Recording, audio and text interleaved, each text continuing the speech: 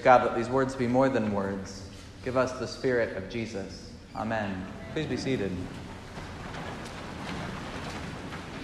The first warm Virginia evening in spring of my first year at seminary, I arrived in the historic chapel a few minutes before evensong. I came early so I could get my preferred place in the worn seats of the choir stalls up front. When I walked in, I saw the cloud. My seminary's old chapel was not my favorite building. A hodgepodge of architectures and styles, the building was historic, but I thought it was ugly. Fraying red carpet, mismatched wood, bad acoustics, strange layout. I didn't like the chapel. And thankfully, 3 years ago, Virginia Seminary consecrated a new chapel. The historic building burned down during my senior year. I swear I didn't have anything to do with the fire. However, I will confess I didn't mourn the loss. On that particular evening, though, my first year of seminary, the old chapel played host to one of the most strangely beautiful sights I have ever seen. We didn't use incense much at Virginia Seminary.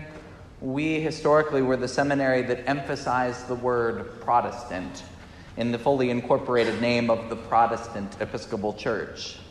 When the chapel burned down, several students wondered whether the ghosts of our more low church predecessors had been angered by the Catholic worship that had been happening in their old house of worship, their old house of prayer. Incense wasn't common at Virginia Seminary, but on Thursday evenings, a group of us gathered to chant evening prayer.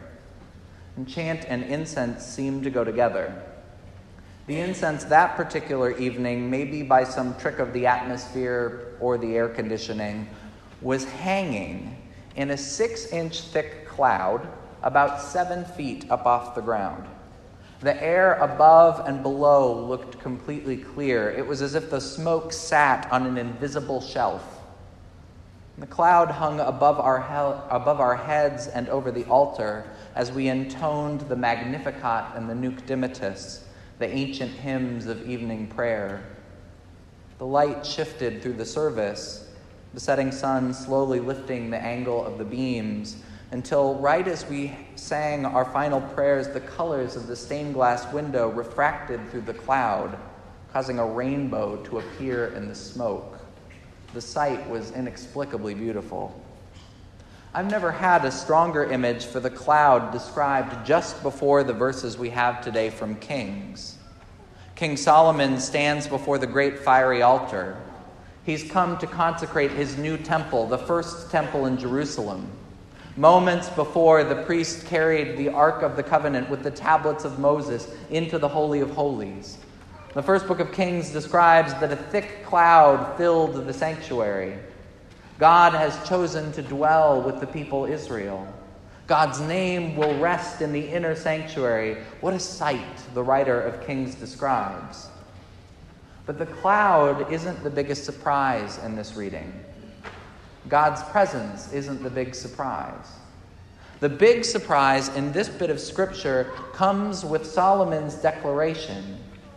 The king has just built the most expensive and elaborate building in the history of his people. He's constructed a house for God of gold and cedar, and it seems God's presence has agreed to dwell therein.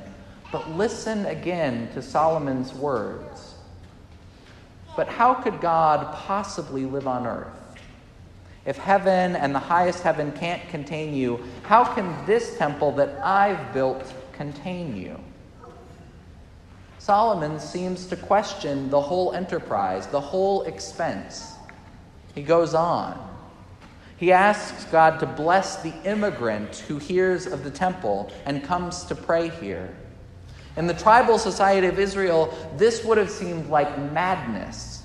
The temple was meant to be the marking that God belongs to Israel, has decided to dwell with Israel, blesses a particular people in a particular place. But Solomon reinterprets the temple. As the prophet Isaiah would state later, "My house shall be a house of prayer for all people." The temple is not just for insiders. The faith is not just for insiders. We're in a place in our life as a parish where we are talking about our mission, our vision, and yes, our building. We've already begun some minor construction. Before you leave today, sneak a peek at the new wood floors, the newly restored wood floors. Mitchell Hall will open just in a couple weeks. In the coming months, you'll see drawings, and you'll hear asks if you might want to be part of reshaping this worship space. At the same time, the vestry are asking questions about our direction as a congregation. Where is God inviting us in the next 5 years, in the next 150? What is all of this for? All of this. The faith, the prayers, the music, the community, the building. What is it all for? Why do we come to church? Why do we pay to light and heat such a place? There's a descriptor for Holy Communion that predates my coming as rector. I'm not thinking of holy commotion, though I do like that one. The phrase that I'm thinking of is used to describe our building. I've heard a number of folks call Holy Communion a community center for University City. In many ways, that's true. All sorts of folks come to Holy Communion throughout the week to stitch quilts and stand together in a circle and say, I'm an alcoholic, to sing, to take music lessons, to read books. The house we own back behind us and renovated together last year now serves as a home for graduates of the Magdalene program, for women who have survived sex trafficking and addiction. We are a center for the community to come and find friendship, to celebrate, to learn, to find healing. In recent years, we have learned to take community out beyond our walls. We invite friends and family members to talk over big questions in the upstairs room of a pub for Theology Untapped. You'd be amazed how often someone comes to me and says, I'm bringing my son or I'm bringing my cousin this month. They're not really a church person, but they'd love to have a good beer and a good conversation about faith and ethics. This past week, we had the most successful Laundry Love event yet. Our neighbors did over 100 loads of laundry. Our volunteers coordinated the madness down there at Classic Coin, and your contributions provided the quarters, the soap, and the dryer sheets. But most importantly for Laundry Love, we had over 20 volunteers show up to play with kids, help pass out pizza and cookies, to plug in quarters and pour soap into the machines. If you come to volunteer, you should know there's a lot of standing around at Laundry Love. If that surprises you, well, remember that you're working in a laundromat. Standing around is part of the deal. For the 45 minutes or so the machine is running, you're stuck. But the standing around is a part of the miracle. Standing around gives you time to talk to people you don't know. Standing around means that every time I show up, I tend to have a really great conversation, meet a new neighbor, maybe make a new friend. We build community standing around washing machines and dryers once a month. We're working on building community with folks in El Salvador, with students of the Rockwell House campus ministry that serves WashU, SLU, and other college campuses in St. Louis. We've partnered for years with the Trinity Episcopal Church Food Ministry.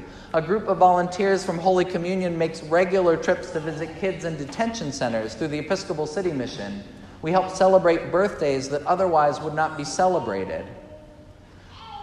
All of this work is wonderful, but it's not enough on its own. All of this work is great, and if we were simply a community center, we could get a big star. But it's not all. All of this work comes with a conviction. It's a belief shared by King Solomon. God's presence fills this house of prayer, but no building can contain God. No box is big enough. God is already out there ahead of us. God is already in Classic Coin Laundromat. God can be glimpsed in the laughter of the kids, the smiles of neighbors, and a surprising conversation with someone new. God is already out there at Dressel's Pub. God is already out there ahead of us in our workplaces, in our schools, in the streets. God is even in the community meetings of University City, if you can believe that. God has a stake in what happens in our world. God dreams of a world that is more loving, more generous, more equitable, more just. God is not just the God of the insiders, of those who frequent the inside of this space. God hears the cry of the immigrant, of the foreigner, and of those who have been redlined into substandard housing. God invites us to behave differently. God invites us to see the humanity of our neighbors and the human history of racism, sexism, classism, and other forms of discrimination that have left us with inequity and distrust in our neighborhood, our city, our nation, and our world. God hears the cry of all of those who have given up on the church. God is with those who have been betrayed, bullied, belittled, and abused by institutions. God is already there standing with them. God will not be silent. The church should not be either. I'm proud to serve with a church that does not treat faith as a private matter, does not treat church as simply a building. Our faith is not just for us. Our God does not stay put in a house of worship, no matter how pretty we make it. Our faith is a faith that invites us again and again to embrace the immigrant, to question the boundary lines between insiders and outsiders. Our faith invites us to open our doors to all sorts and categories of people. Our faith invites us to go out, to march in LGBTQ pride parades and political protests. As my friend, the Reverend Amy Butler says, sometimes protest is prayer. Our God invites us to show up when the wider community asks big questions of equity and justice. The cloud of smoke is an odd, mystical image. I won't say I definitively saw God's presence all those years ago in Virginia Seminary's ugly old chapel. I can't ever quite bottle up the meaning of all that smoke. I'm with Solomon this morning. I think no one building, no one experience, however miraculous, no one scripture, no one community can ever fully capture God. But with Solomon, I pray that this building, this community can point in the right direction. With Solomon, I'm willing to invest in a building and in a particular community. I'm willing to invest in a way of praying. With Solomon, I hope we can point to a God who is bigger than our church, a God who invites us all to work for justice with the outsiders, a God who invites us to be more generous and more loving. Amen.